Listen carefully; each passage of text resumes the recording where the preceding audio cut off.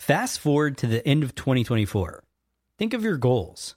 What can you do right now to give yourself the best chance of succeeding? If you want to learn a new language, you absolutely should get Babbel.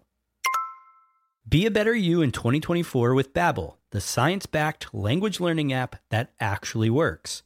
Don't pay hundreds of dollars for private tutors or waste hours on apps that don't really help you speak the language. Babbel's quick 10-minute lessons are handcrafted by over 200 language experts to help you start speaking a new language in as little as 3 weeks. I absolutely love Babbel because their courses help me learn real-life conversational skills. It's so easy to learn how to order food, ask for directions, speak to the locals without having to consult language apps.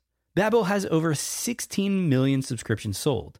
Plus, all of Babbel's 14 award-winning language courses are backed by their 20-day money-back guarantee. Here's a special limited-time offer for our listeners. Right now, get up to 60% off your Babbel subscription, but only for our listeners at babbel.com/SPP. Get up to 60% off at babbel.com/SPP. That's spelled BABBEL.com/SPP. Rules and restrictions may apply. At Evernorth Health Services, we believe costs shouldn't get in the way of life-changing care, and we're doing everything in our power to make it possible. Behavioral health solutions that also keep your projections at their best? It's possible. Pharmacy benefits that benefit your bottom line? It's possible. Complex specialty care that cares about your ROI? It's possible. Because we're already doing it. All while saving businesses billions. That's Wonder made possible. Learn more at evernorth.com/wonder. The podcast where we talk to smart people, but not necessarily done by smart people. That is an awesome question. This one goes down probably on one of my top 5. Hey, I like nutrition. I like to eat food. This is the coolest thing ever. We're going to do this forever. I wish I paid more attention in that class. You know, I'm going to be honest, I don't understand that. As a man, I don't get it. Welcome to smartpeoplepodcast.com. Hey everyone, welcome to the show. Chris Stemp here. Thanks for listening, tuning in to another episode of the Smartest People on the Planet podcast. Before we get into it, I just want to thank those of you who have emailed us, tweeted us, Facebooked us. Let us know that you're listening, that you're sharing the good word, that you're telling your friends about the show. It means a lot. And that is why John and I both agreed that this podcast has now become the longest thing we've ever done without quitting. So it's really been a good time. Another reason we enjoy this is because of the brilliant, amazing, great guests we have on, and then we make a connection with. And this week was no different. This week on the show, we interviewed Jeffrey Gitomer, also known as the King of Sales, but he is much, much more than that. You know, I mentioned this in the show. I was actually really excited to have Jeffrey on. I saw him give a keynote when I worked at a startup called Living Social, and he was the sales king. I mean, he had the energy, he had the taglines, and he has the work and the career to back it up. Jeffrey is the New York Times best-selling author of 13 books on sales attitude and personal development, including The Little Red Book of Selling, which has sold more than 5 million copies and is cited as an essential work in the 100 best business books of all time. In this episode, aside from things like career path and sales, we are talking with Jeffrey about his newest book, which is about to be released. You can go pre-order it on Amazon. And that book is called Truthful Living, the First Writings of Napoleon Hill. Now, what's really interesting about this is that in this book, Jeffrey is really taking some of Napoleon Hill's first foundational works and translating them to the modern day. In fact, the information in this book was unearthed deep in the archives of the Napoleon Hill Foundation and contain never-before-seen notes, letters, and lectures directly from Napoleon Hill. Napoleon Hill, of course, is best known for Think and Grow Rich, which is among the top 10 best-selling self-help books of all time. So it's a really unique take. Gitomer has a lot of unique things to bring to the table, a lot of great insights, and of course, he knows his stuff when it comes to Napoleon Hill. So let me turn it over to a colorful character and a great guest, Jeffrey Gitomer. We are at smartpeoplepodcast.com. Please tell a friend, rate us a review on iTunes, and of course, enjoy the show.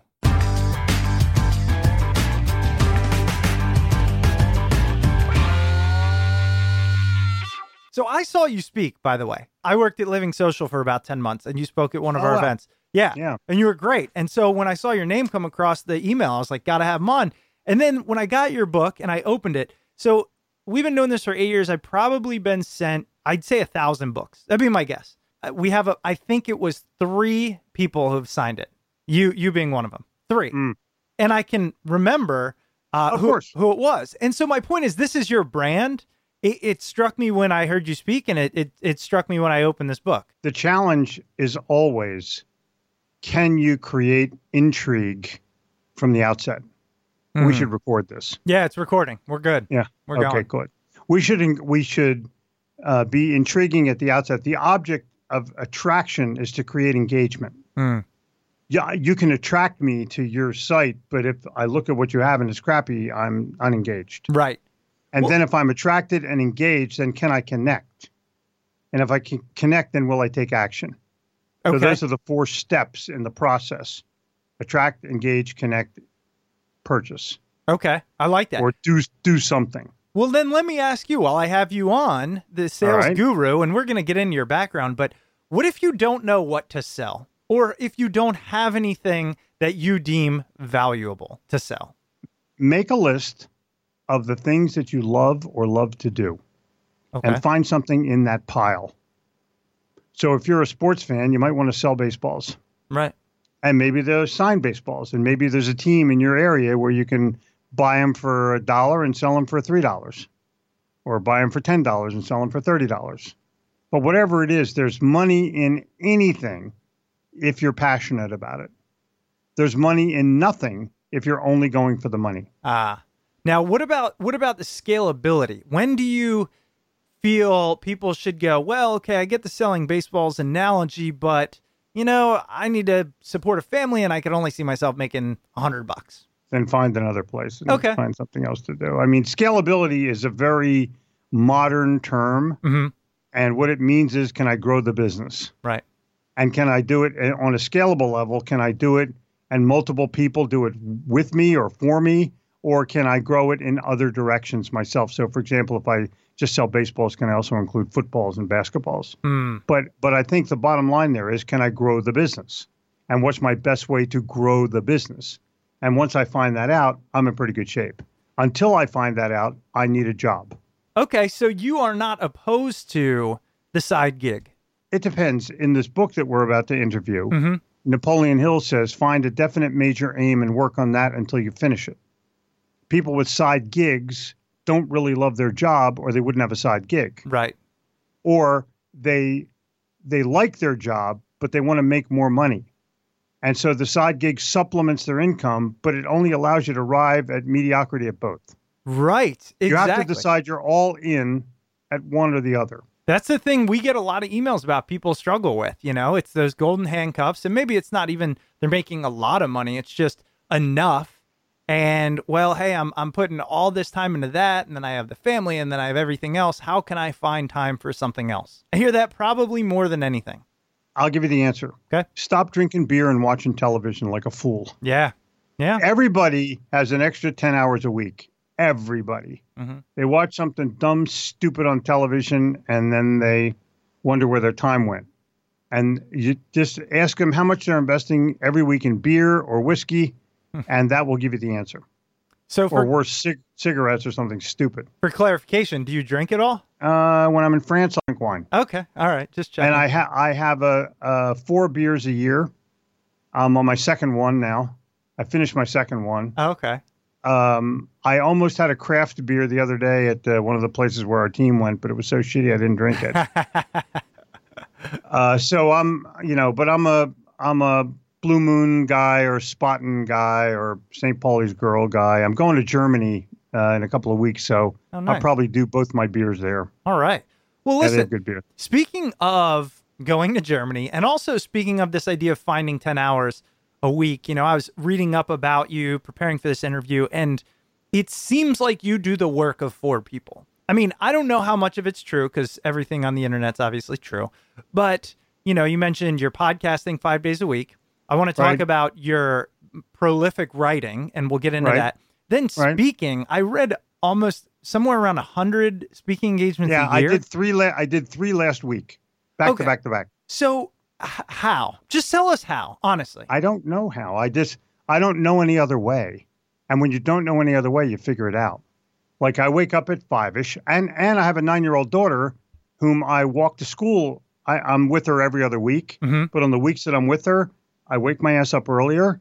I make sure that she's got breakfast and lunch, and we park. I could go in the school line to drop her off, but I don't. I park a few blocks away, and we walk to school every day and pick her up at 3 o'clock and walk home because I'm a dad. That's my first job, dad.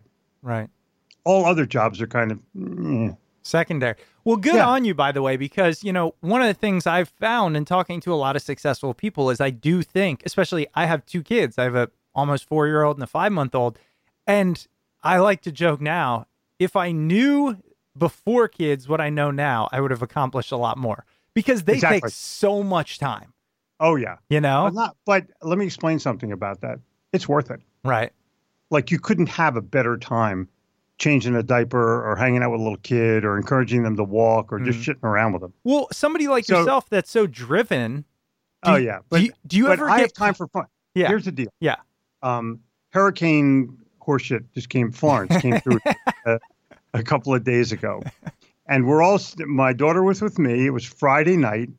And we're talking about going to a hotel and having a staycation just in case the lights go out. And we're all, well, what do we do if the lights go out? Well, my daughter slips over to the light switch in the room where I'm in and turns it out. And she pranks us into thinking that the lights were out. Come on. That was phenomenal. Yeah. Just totally phenomenal. Yeah, that's well done. I gave her a 10 stars on that. Just, because she's thinking and she thinks funny. Yeah. First. Yeah. If anybody's listening to this and they were wondering how to think best, think funny. I think funny first. The smartest people I know think funny first. Curmudgeons think funny last. They don't even know what funny is. They wouldn't know what funny was if it bit them in the ass. Mm-hmm. And I feel sorry for those people, but there's nothing I can do other than ignore them. What I was going to say is, though, for somebody like yourself and a lot of people that listen to this show, always curious, always want to do more, accomplish more, make more, etc. Do you ever find yourself in situations with perhaps it's your daughter and you're not questioning, but you're balancing, like I'm spending time with her, but that means I'm not spending time on X or Y, whatever it is. And so that's not growing. Okay, so I'll throw this at you. I don't spend time. I invest time. Okay. And by if I'm with my daughter, I never counted spending time. I counted investing time because I can give her 1 or 2 tidbits that she might be able to remember forever. Or we're just sitting there watching SpongeBob, which I totally love to watch. I am not into the Loud House, but I am into SpongeBob.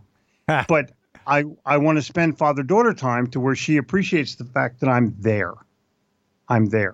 Mm-hmm. Now, I want to go back to one more thing, humor. Mm-hmm. Mm-hmm. If I lead with humor and I think funny, I'm going to be much more creatively spontaneous and more prolific if I'm in positive zone.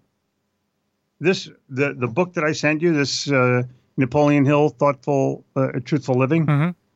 The reason that this book will be successful is because it starts out saying, if you're not positive, don't even turn the page because it's not going to do you any good. Right.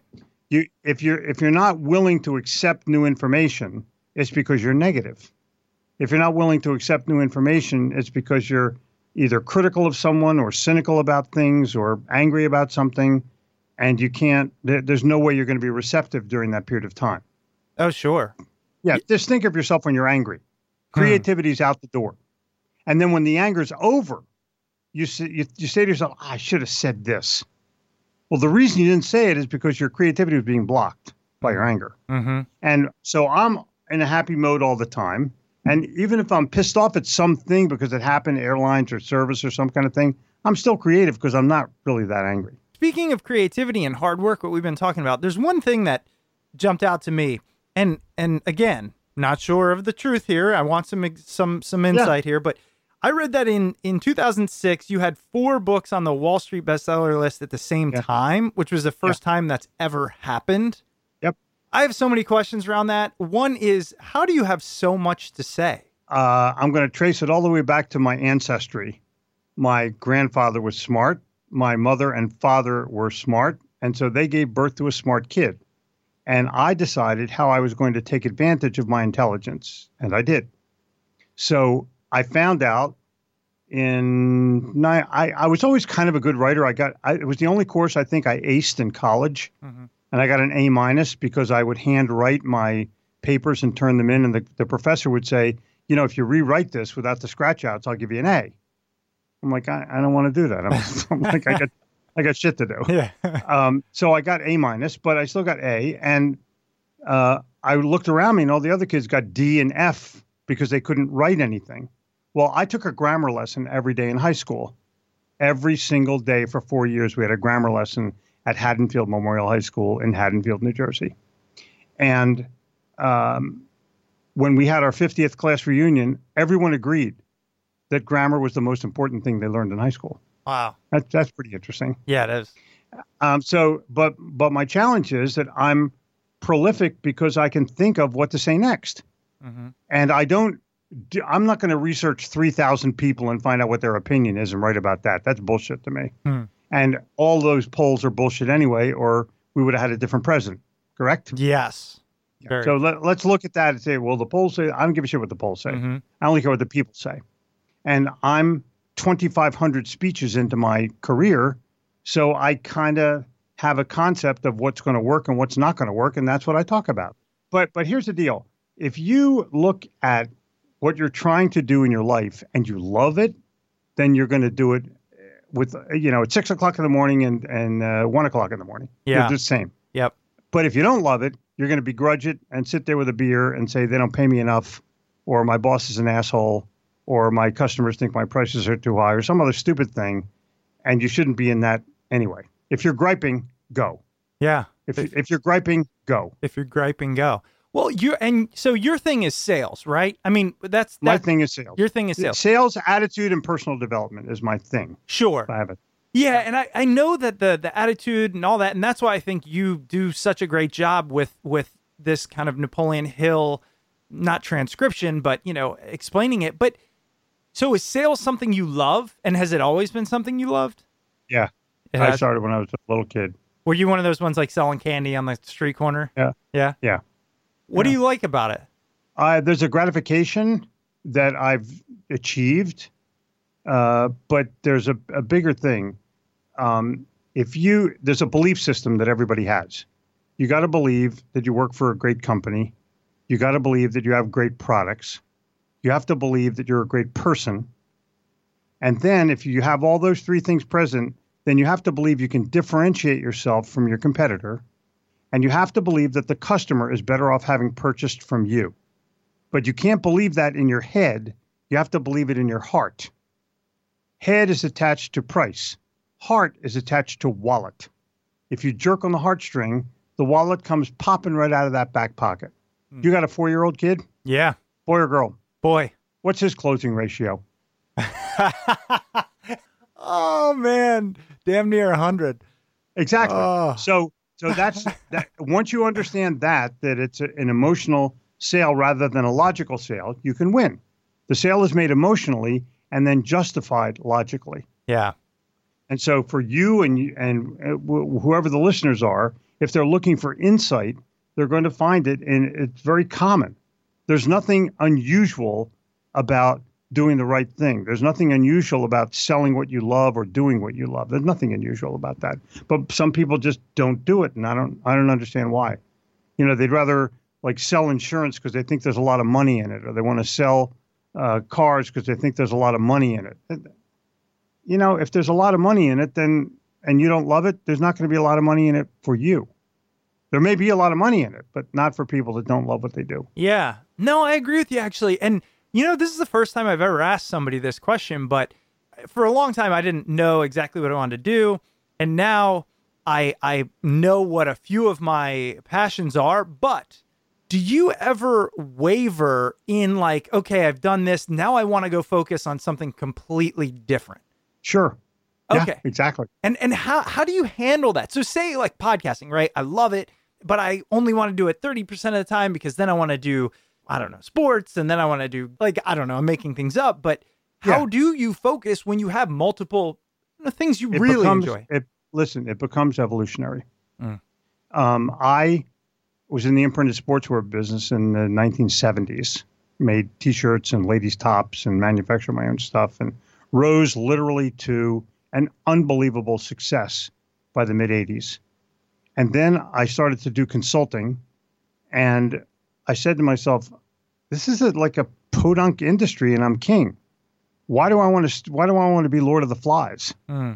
There's got to be something greater than that. So I began to evolve myself out of it while still sort of staying in it.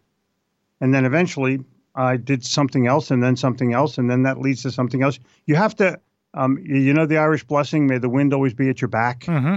That's where you have to be. You have to be sensitive. And that's a true blessing. That blessing has truth in it. Just keep the wind at your back and it'll tell you exactly where to go. Right. Keep evolving. But if you're searching for money, it's not going to lead you there. Yeah. Well, I learned that one quickly, and I think a lot of our listeners know that story. Let's talk about this book a little bit. Truthful Living, the first writings of Napoleon Hill. Everybody's heard, well, I assume most people listening have heard of Napoleon Hill. And anyone listening to this show will. But yeah, exactly. That's what I'm assuming. Because there's all smart people on there, That's right? right. That's right. If you have not heard of Napoleon Hill, it's probably because you're a fucking idiot and you shouldn't be on the show. I was going to say, stop listening. Okay, cool. Just stop listening.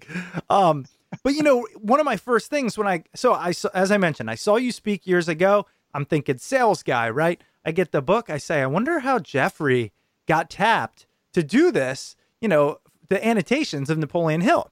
And then very quickly on, you talk about your introduction to Napoleon Hill and how Think and Grow Rich didn't instantly resonate with you. Tell us about how you built your relationship with his foundation and eventually got tapped to do this book. Well, the first couple of times I read the book, it didn't resonate with me. I was with a group of guys in 1972, and we read the book chapter by chapter. We did a book report on one chapter every day for 1 year. And there's only 15 chapters in the book, so we were going through a book and a half every month. And I tried to read it, do my report on a different chapter, so I became very knowledgeable about the book and its findings. And that led me to a positive attitude. Well, I kept it with me, made millions of dollars worth of sales, kept my positive attitude for years and years. And then fast forward, I was introduced to Don Green, who heads the Napoleon Hill Foundation. And I'm talking to this guy and saying to myself, how do I thank him? And this is around 2002, 2003. How do I thank him for getting me this attitude? And the answer was, I said, look, you guys don't do a newsletter. Let me do your newsletter for you. I'll do it for free. I'll send it out for free. I'll build your list. The only thing that you can't do is pay me. And they go, because everyone wants in, you know what I mean? They want to, I can make you a lot of money. All you have to do is give me some of your money. Right. That's bullshit. Right. So I just did it for free. Now I've been doing it for 15 years for free. Wow. So when they came across these documents, they called me on the phone and say, hey, would you like to annotate this and, turn it into a book? I go, hell yeah, I do. Wow. So I was given the privilege, given the honor, because I gave, I did favors, or I gave things in advance. I refer to it as giving value first. I don't measure. I never expected anything from them. I never asked them for anything. And all of a sudden this gets dropped on my doorstep. Wow. Well, by doing the right thing. Sure. And you mentioned here when these documents got discovered. Tell our listeners, I guess first we can start, give us an overview of what this book is, because a lot of people are like, wait, it's Napoleon Hill, but it's Jeffrey. I don't understand. So tell us what it is, but then also, where did these documents come from? I'm actually curious about that. Yeah, the Napoleon Hill Foundation has hundreds of thousands of pieces of paper and recordings of Napoleon Hill in a warehouse. And so they go digging through them to see what's there, but they only have a certain amount of time because there's only a few people that run the entire foundation. So when they came across these original documents, they were like, whoa. And they're hand typed. by Napoleon Hill. Each lesson is hand typed, so you know it's his work, and he signs it at the bottom. So every one of these lessons has been typed and signed by Napoleon Hill. It started out as an advertising and sales course. And at the end of each lesson, he would write something on how to implement this using your attitude, your perseverance, your personal development tools in order to be able to make these people successful. Because he knew that they couldn't be successful without the right attitude. And they couldn't be successful without the right series of things that would inspire them to do more. Not motivate them, but inspire them to do more. So he would write all these personal development things on attitude and enthusiasm and concentration and, all the things that are in the book. And it became a book of its own. When I read the whole thing, I said, wait, this is the beginning of Think and Grow Rich. And so I edited out all the sales part of because people don't want to learn how to sell advertising, but they do want to learn how to be a better person. And so I took out all, I imported all of the good personal development lessons and turned that into this book, Truthful Living. It was called Truthful Advertising. The course was called Truthful Advertising. But when you boil down what was in the back of each lesson, it was called, if you look at each one of these chapters, it's all about his after the lesson visit with Mr. Hill. So after the lesson, he said, all right, listen, you guys, listen up. You just learned about this. Now it's time to understand why you do this, how it's going to be successful, how you can be a better person. And it worked. I mean, it totally worked. And if you look just look at the table of contents, and you'll see this. It's incredible. I know. I was looking through it in the past hour and just...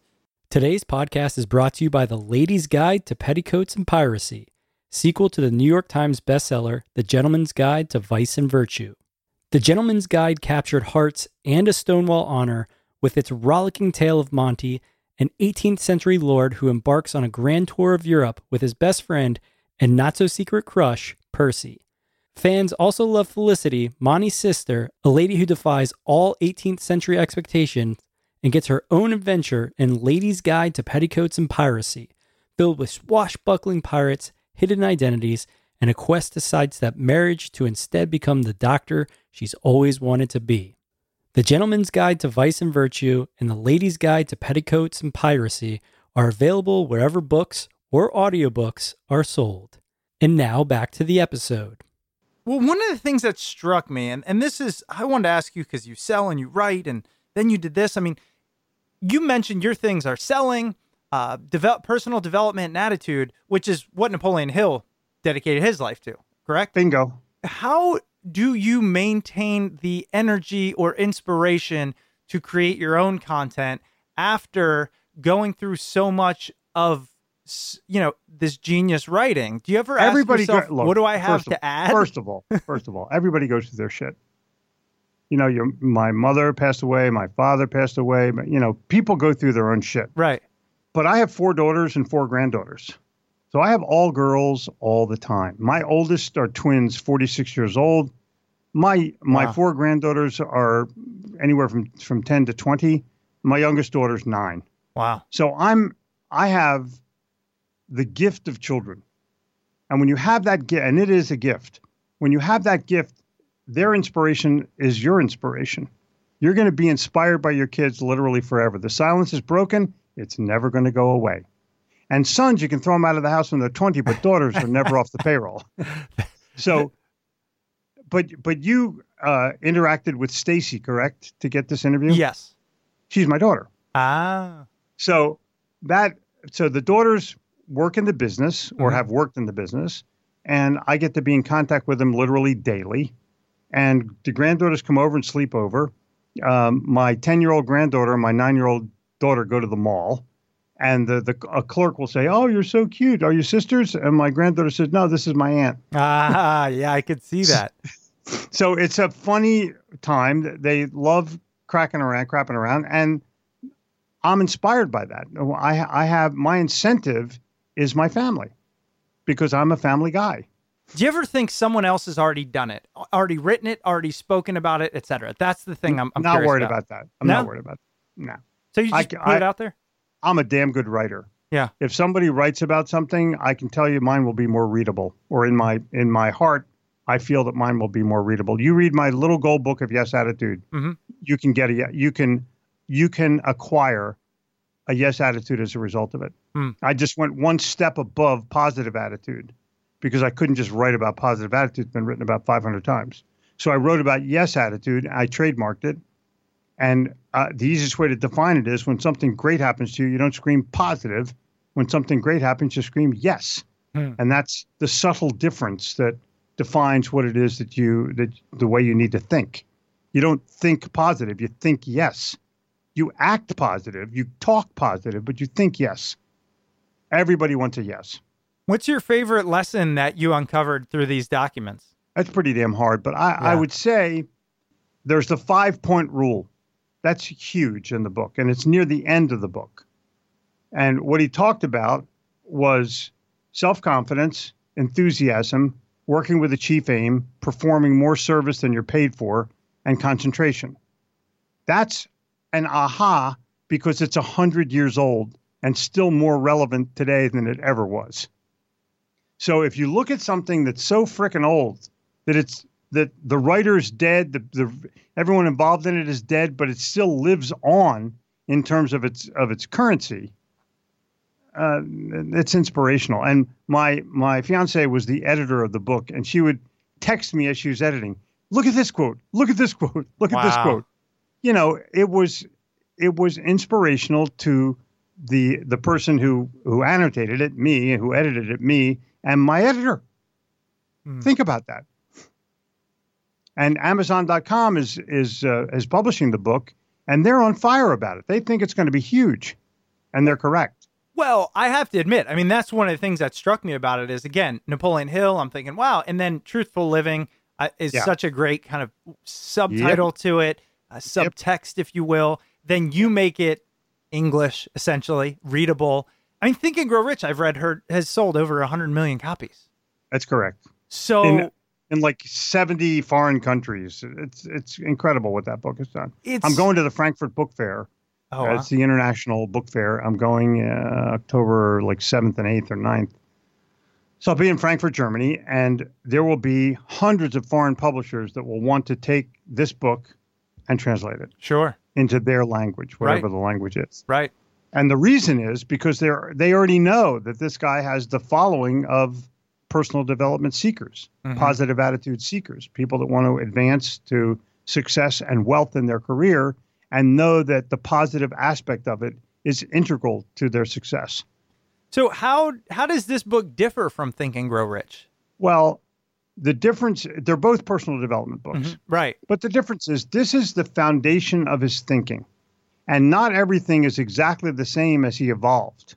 I want to know the origin of the species. I don't know about you, but I'm interested in where did it come from? Who did he, if you look at the back of the book, there's books that you're supposed to buy.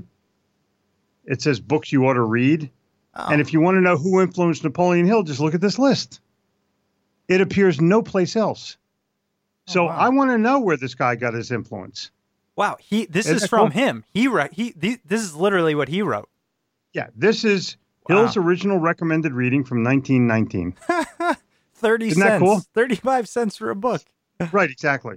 But if you look in here, you're going to see Obvious Atoms, which is an incredible book. You're going to see all kinds of books by Orison Swett Marden, which is where he got a lot of his thinking. But Orison Swett Marden was a religious writer, not necessarily just an attitude writer. And Napoleon Hill specifically took religion or tried to keep religion out of the book because he didn't want it to be confused with if you're not a righteous person, you're never going to have a positive attitude. When you first, the thing you talked about when you had to do book reports in your sales company, every day. Yeah. What was it that clicked for you and then made you so much of a believer in Napoleon Hill that you contact the foundation and say, I want to write for you and all these things? No, I did. I just was introduced to somebody at the foundation. It was a happenstance introduction. Okay. I was at the National Speakers Association. my speaking mentor was Charlie Tremendous Jones, and he was doing a bunch of stuff with the Napoleon Hill Foundation, and I happened to be at his booth the same time that Don Green, the president of the foundation, was there. And Charlie said, "I've been wanting you guys to meet each other." Da, da, da, da, da. I'm like, cool. And that's what happened. Yeah. I mean, all things happen by the laws of nature. For sure. But Yeah. do you remember what resonated with you? Because you said you didn't like it at first. Then you Yeah, but eventually here's did. the deal. No, I didn't understand it at first. Ah, So once I started to understand it, and that took a whole year. It took me 1 year, 1972, to get it. And then unconsciously, I just followed the teachings and the writings by implementing all of those elements. And finally, when it came down to meeting Don Green from the Napoleon Hill Foundation, it became like a logical thing for me to try to do something with them because it was so influential to me. How could I say thank you? That's all I wanted to do was say thank you. And that now it's turned into an enterprise. right. Yeah, I was going to ask you, what is his foundation for? It's to reproduce all of the Napoleon Hill writings and to keep the copyrights rolling and to, make sure that nobody takes advantage of the intellectual property of Napoleon Hill. It's there like any other foundation. Yeah, and he set it up before he died, right? Yeah. That seems... So he knew it. Listen, he knew. That's what I was going with. He knew. He knew. Yeah. Huh. Yeah, exactly. People that know set up a trust or a foundation before they're dead. Right. Did you have you dug into his background kind of prior to the writings at all? Yeah, of course. What triggered him down this path? Well, he was always seeking success. And there's mixed statements. If you do a whole bunch of study on Napoleon Hill, you'll find out some people thought he was a great guy and some people thought he took advantage of his audience. It was a long time ago. And as far as I'm concerned, I look for the good in things. He has published amazing documents. He is an amazing writer and was a very good and compelling speaker. So I'm going to go with that part of it. What people do in their private lives is really none of my business. Yours is not perfect, I'll bet, and neither is mine. So I don't want to judge the character of somebody, but by what they do off the job. Napoleon Hill had multiple wives. Okay, so did I. Am I going to die, or what's the deal there?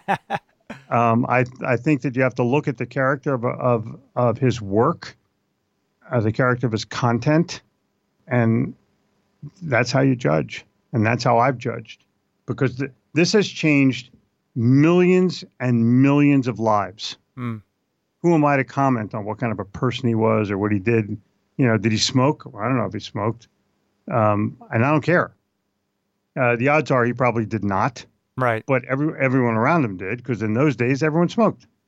And it wasn't that big of a deal. Well, sure. And I don't know if that necessarily speaks to character, but I would imagine there are some things, and I'm not saying with Napoleon Hill, but just in general, knowing your brand. And then obviously the subtitle being truthful living, there has to come a line where there's no hypocrisy, I would imagine, right? Mm-hmm. Okay. Yeah, I would say that too. I don't feel that any of those things were written hypocritically. Sure. I think they were written with the right intent to help other people. Right. He didn't say, "I'm perfect, please watch me." What he said is, "This is how to be better. This is how to be more successful. This is how to gain a little bit more money. Yep. These are the things you have to do and the way you have to think in order to become successful." And he's right. You can say anything about Napoleon Hill you want as a character, but you can't say his words aren't truth. That's what I was just about to say. Yeah. It's like at the end of the day, if you can go, dude, it's right. Yeah. Let's see. What is this? I was going to call it fucking truthful living, but that might offend people. I don't know. There's so many books with the F-bomb in the title now. I was just at the airport and I took a picture. There were 3 right next to each other. I went into the Amazon bookstore in New York City on Columbus Circle. 8 titles had the F-bomb flat out. Yeah. So what does the little kid do when they're walking around? I don't know. I don't know, man. You can't say anything in front of my kid. They put an asterisk in there so you won't know what it is. I love that. And they put them in different parts. Yeah, rhymes with duck. You've accomplished a lot. You now know the basics with Napoleon Hill, all the things you've accomplished. I want to spend the next, 15 minutes or so helping my audience accomplish what they want. Where does it start? Okay. And we'll go broad and we'll get narrow. Where does it start? If somebody says, all right, look, I'm not lazy. Let's start there. I have a decent amount of intelligence. Yep. And I just want to be successful however they define it. Where do we start? Okay. Start with stop.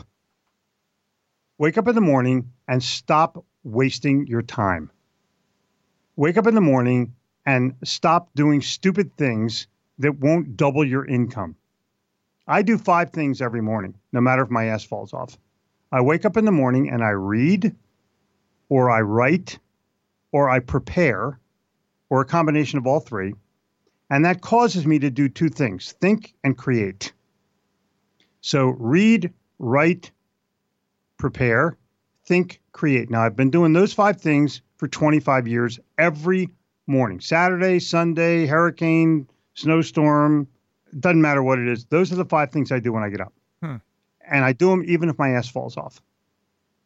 So in 25 years, I now have 15 books, and other people get up and they take a shower, and I'm not saying I don't bathe, but I am saying, and sometimes I pee before I write, but I'm at my computer right away in the morning. I don't care what happened. I don't care about my emails or any of that kind of shit. I start out with me, and I start out with me selfishly every single day. Now, if people are looking to succeed and they wake up in the morning and the first thing they do is check their emails, see what the weather's going to be. Dude, if you want to know what the weather is, look out the fucking window. That'll tell you what the weather is. If you're in Chicago in the winter, it's going to be cold. That's good. So I think that you have to look at it from the perspective of, can I double my income by doing these things? And that's all I seek to do. I seek to help other people and make sure that my legacy is cemented with what I'm writing and what I'm doing and what I'm thinking. I'm going to re-listen to this interview, which is really damn good, because there's a few tweets in there that I want. All right. I'll suck the tweets out, and I'll give you a hashtag if you want. What's the hashtag you want? Oh, let's do it. Smart People Pod. Smart People Pod. You got it? That's what we do. Okay. And we'll rev this interview. Rev? Yeah, we do it too. And actually, here's a tip. So Rev does great transcripts, but they came out with a program called Temi, Temi, which does the transcripts via computer. Yeah. And they are 98%, I'd say, accurate. And they are 50. They're like 50% cheaper or something. Now, money's not an issue for you, but for us, we use it. We use Temi. Well, if it works for you, fine. We don't. Yeah. We know what the options are, but you guys got money. Okay. We're getting there. Oh, yeah. It's not a lot of money at Rev. Does Rev cost us $5 to do a whole thing? What is it, like a buck maybe a 10, minute? huh? A buck a minute, isn't it? Yeah. That's like $50. You crazy? So I got 2 kids. Anyway. So, all right. So wait, so I like this. So you got diapers. Yeah. Okay. We Go have ahead. diapers. So you say stop to start. And I love that. Now, how important is focus? The ability to say, although there's 3 things I want to accomplish, until I accomplish this one, that's what I'm focused on. I'm going to give you a subtle difference. Okay. Napoleon Hill's 5th word in his 5 most important words, or the 5 greatest words in the English language, is concentration. And it's also part of his 5-step program of the 5 rules that I just quoted. Concentration is the ending word each time. So if you think about concentration rather than focus, it becomes a clearer issue. I have to concentrate on what's important to me so that I can make certain that I get this done to the best of my ability. We as a society are distracted so easily. It's like the moth flying to the light bulb. Mm-hmm. You don't know why you're doing it, but you're doing it because somebody texts you. And I admit I'm a victim of it myself. Somebody texts me, I think, because not many people have my cell phone. So if I get a text that's from someone that's important, I want to try to respond as quickly as I can. But if I'm writing, I wait because I don't want to ruin my concentration. So I'm concentrating on my writing and concentrating on the words that I have to create, because sometimes if you break your concentration, you lose your thought. Nothing is more important than maintaining your thought and your stream of conscious. Otherwise, the idea gets lost and you get all pissed off and not good. Right. And, I think there's people out there that are going to question, I get it, but how do you maintain that discipline? And if I were to answer for you and then you answer, I would imagine you will have that discipline if it's something you enjoy that much. Well, let me redefine it a little bit. It's not called discipline. It's called self-discipline. And you decide how disciplined you want to be. Discipline is like of that. Self-discipline is right here, baby. You're responsible for you. In the very beginning of this book, Napoleon Hill says, success is up to you. And you have to decide what you're willing to do, what your level of desire is, what your ability to have self-confidence in it, to invest in it, to concentrate on it, and to have the outcome be the way you want. And it won't always be the outcome the way you want, but you gave it your best. Now you move on to something better. One of the things that strikes me about almost everything you say is and it's refreshing, is the focus on yourself not in a selfish way, but in a, like when you said, why would I go take 1,000 people and condense it into a book? Like that's useless, right? I want to put my own words out there. Do you care what 1,000 people think, really? It's something I've struggled with for a long time. Actually, why we started the podcast was a continual belief that somebody else knew more, right? Exactly. And that I care more what one person thinks. Like I can have 1,000 persons' opinion, right? Or I could have Steve Jobs to talk to. What would you rather do? Sure. Of course. So I rest my case just on that. Finding the Steve Jobs might be difficult. Not him specifically. Well, I'm saying the people out there that are... You know what? They're hard to find. What's your point? If they were easy to find, everyone would do it. Yeah. That's a good point. So I want to know what other people think, of course, but I want to know what brilliant people think, like you do. Right. Smart people. Yeah. Right? Is that the deal here? Yeah, that's the whole purpose. So so I love the idea of self-discipline, start by stopping. Then where do they go once they get into a little bit of a rhythm? Are you constantly thinking, how do I grow this? I'm going to tell you exactly where to go. Okay. You go to something that you love to do. Otherwise, why the hell are you doing it? I mean, why would you hate going to work in the morning? Why would you hate your boss or hate your coworkers or anything having to do with dislike? Why would you do that? Life is short. That's look, it makes sense on a obvious level, but on a realistic level, I know myself included, so many people struggle with that. And now I put the hard work in to get to a place where I enjoy waking up in the morning and doing what I do. Right. But, it takes time. Okay. There you go. Yeah. Takes time, winning, losing, failing, figuring it out. Hey, I didn't start to write until I was 46 years old. I didn't start to speak until I was 48 years old. Got it? Everybody's in a rush to get there. Yeah, I tell people take the long cut. Bring us back. I was in a rush. I'm from Jersey. Everybody's in a rush. Yeah, well, bring us back to, say, call it your mid-20s or 30s, when I'm sure you're thinking, man, I want to accomplish more. Of course. So I kept reading and I kept selling and I owned my own businesses all the way. I sold in New York City. I was successful at it. I had, goals and ideals for each thing. And then when it was time to go, I went. I didn't stay. I don't want to say married to, because that's a bad verb. But I didn't want to stay too attached to things where I felt I could grow beyond them. But they were mine. I didn't quit in the middle. I did it until I was done, and then I moved to the next thing. Right. Same with you. You're going to do podcasting either until you decide you're going to scale it in some way or that you're done. See, and what we're hitting on now is, I think, some of the fascination is that, and I hear this from everyone else, you want to get somewhere so fast and you miss out on the fact that it does take all these iterations. Because you're chasing income and not outcome. Where'd you come up with that one? Tell me that didn't just come off the top of your head. No, I've said it before. Okay. But only recently. I like that. Salespeople focus on income when they should be focusing on outcome. What happens after the customer takes possession? What happens after they buy the copy machine or the refrigerator or the suit of clothes? It's all about what happens after.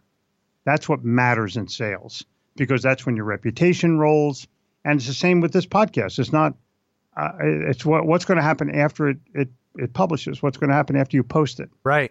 So if you're a salesperson and you're focused only on your income, you have a problem. You will not be building relationships. And relationships are where your success lies. Everything that I've done over the past 25 years, actually over the past 30 years, has revolved itself around relationships and writing. Let me ask you this. What's firing you up now? I mean, what keeps you going working this hard? Well, 4 daughters and 4 granddaughters. Did I mention that? Yeah. I have a 9-year-old kid who, Dad, what level are you at? Like, what do you mean what level? I'm at level 49, 72, Dad. I'm like, oh. Okay, so that's one of the fire-ups. Right. She thinks she can beat me in a race down the hallway, which we've raced about, a couple hundred times. So we were at the beach a couple of weeks ago, and we had a race on the beach, and I kicked her ass. So she understands that she still has a ways to go. But the bottom line is what keeps me going is the love of what I do. If I don't love it anymore, I won't do it anymore. Yeah. But in the meantime, I'm real good at it, and I love it. What's your favorite part about it? Is it the books, the speaking, the ideas, the podcasts? Speaking is really wonderful to me because I get to hear laughter and applause. And that's sort of confirmation that what I did was beneficial. People write me letters and stuff like that. But really, it's the self-gratification when I'm done writing something or like a podcast like this, which is a real good one. That keeps me rolling. But I'm a family guy. My family keeps me rolling. Yeah, I love that. Well, I got to say, I mean, I'm only about a quarter through the book, and I'm excited. I'm actually worried that I'm going to spend the rest of my day reading it. See, and then you get caught up in going, well, this is positively used time, but also I could be doing something else. It's that. Oh, bullshit. If you listen, here's what to do with that book. All right. Get a highlighter and highlight the things that you swear to God you're going to do when you're done. And take it. And at the end of each chapter, I wrote an implementation plan for each one of the chapters. So just take your yellow highlighter, wreck the book, and highlight. This is only the advanced copy, so you may be bleeding through to the page next to it. Yeah. So you may just want to underline it with a red pen or something like that. Yeah. But I promise you there's enough gold in there that will give you incentive. And then when you're done with your highlights, listen very carefully, record your own voice into these things that you think you're going to do, and then listen to your own podcast. You're a podcaster, but you need to listen to your own stuff as well. It's not like you don't have the recording device. Right, I know. I do that actually when I need to memorize things often. So take the wisdom that's there, record it in a podcast, and then just listen to it when you're riding around town. Well, you hit the word on the head. I mean, wisdom is what is in here. And again, the book is Napoleon Hill, Truthful Living. You did a really incredible job thus far. I hope the last 3 quarters of it don't go downhill. It's better. It gets better as you move on. The last 25 pages are amazing. Oh, I can't believe even the thing where Napoleon Hill recommends books at the end. That's worth its weight right there. Exactly. So, and I know how busy you are, Jeffrey. I got to say, I was really looking forward to this. Having seen you speak, and you set the stage on fire, by the way. You're a very energetic entertainer. Thank you. But I appreciate this. I appreciate your time. Where else can people find you? I mean, you have a media empire out there. Tell us about your social. Amazon. Go to Amazon to get my books. Okay. Go to Gitomer.com, GITOMER.com, and you'll find everything else. Okay, everything else there, because I know you've got a lot of social. I am doing a bunch of live events. Okay. I don't know when this will pretty soon be posted. Pretty soon. Yeah. I'm going to be in Chicago at the end of September. And then in October and November, I'll be in Atlanta and Dallas and Philly. You coming to D.C. at all? No? Yeah, next year. Next year. I'll keep an eye out for that one. Yeah. Well, just show up. We'll have crab cakes. Yeah, it sounds good. Jeffrey, I can't say it enough. Thank you so much for your time. Great It's a doggone pleasure, and really thank you for having me. I totally appreciate your opinion that I'm smart. Absolutely. You made it. Okay, dude. I made the cut. I'll talk to you later. Okay, cheers. Thank you very much. Thank you. And that was this week's interview with Jeffrey Gitomer. I hope you enjoyed it. And remember, his book, Truthful Living, The First Writings of Napoleon Hill, comes out October 30th and can be found at your local bookstore and on Amazon. And as always, if you decide to purchase through Amazon, please make sure to use our Amazon link located at smartpeoplepodcast.com/Amazon. Any and all purchases you make through that link come at no extra cost to you, and it greatly helps support the show. And if you're looking for other free and easy ways to support the show, you can always head over to iTunes or Apple Podcasts and leave a rating and review over there. If you'd ever like to reach out to the show, you can email us at smartpeoplepodcast@gmail.com or shoot us a message on Twitter @smartpeoplepod. Make sure you stay tuned to all things Smart People Podcast by heading over to www.smartpeoplepodcast.com. Sign up for the newsletter over there and check out the past episodes. All right, that's it for us this week. We've got a lot of great interviews coming up, so we'll see you next episode.